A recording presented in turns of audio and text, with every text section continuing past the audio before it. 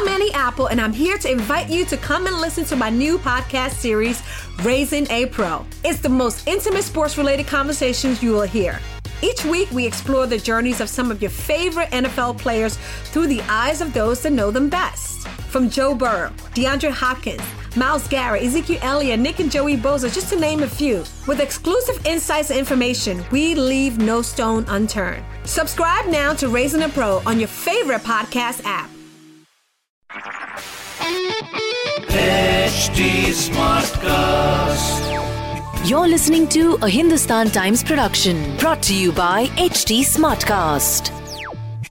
Hi, I'm Sanchita Sharma. I'm the Health and Science Editor with the Hindustan Times.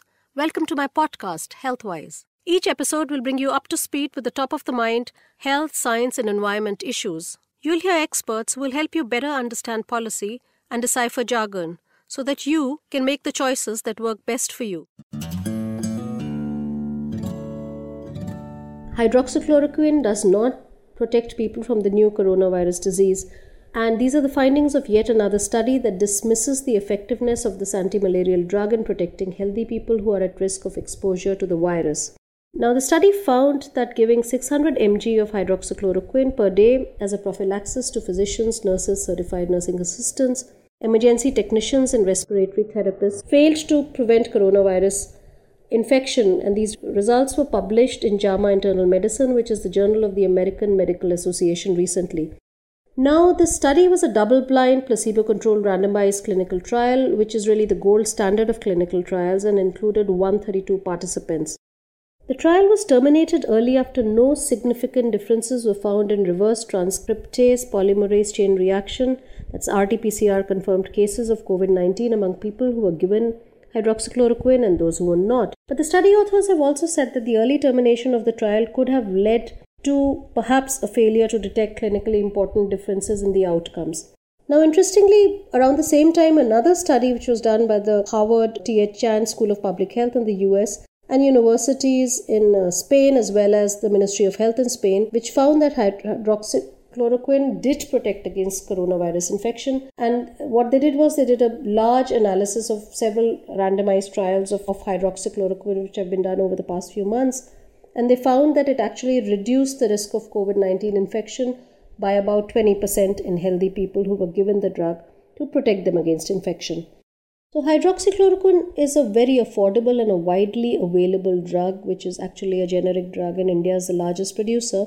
And this medicine has actually been courting controversy ever since two preliminary trials early on in the coronavirus disease pandemic, which were done in China and later on in France, showed that it actually boosted recovery and lowered the severity of coronavirus disease. So after studies from China initially showed that there was protection, and early study from France also showed that hydroxychloroquine, when given to 26 patients treated in French hospitals, offered protection against severe disease and infection. But later on, when other scientists reviewed the data, they found flaws in the study design. It was difficult to interpret the data that said that it actually protected people against infection. And following that, when President Donald Trump endorsed the drug, it really put the spotlight on the effectiveness. And that's when the whole debate on the pros and cons of its use as protection against coronavirus disease started globally. So apart from malaria, hydroxychloroquine is widely also used to treat rheumatoid arthritis and lupus. Its critics say that the doses needed to treat coronavirus disease are usually very high, which raises the risk of toxicities and irregular heartbeats, which is heart arrhythmia.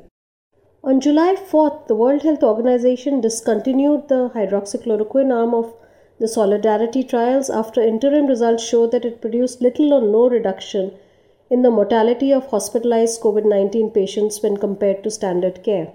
But again, the WHO very clearly said that, and I quote, "This decision applies only to the conduct of the Solidarity trial in hospitalized patients and does not affect the possible evaluation in other studies of hydroxychloroquine in non-hospitalized patients or as pre- or post-exposure prophylaxis for COVID-19. So now hydroxychloroquine is one of the repurposed and off-label therapies approved to protect people from coronavirus disease according to the Indian Council of Medical Research's Clinical Management Protocol for COVID-19, which was released on July 3rd.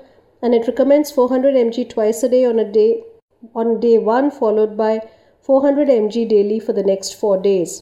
But again, the clinical management protocol also notes that, and again I quote, as such, the evidence base behind its use remains limited, as with other drugs, and should only be used after shared decision making with the patients while awaiting the results of ongoing studies.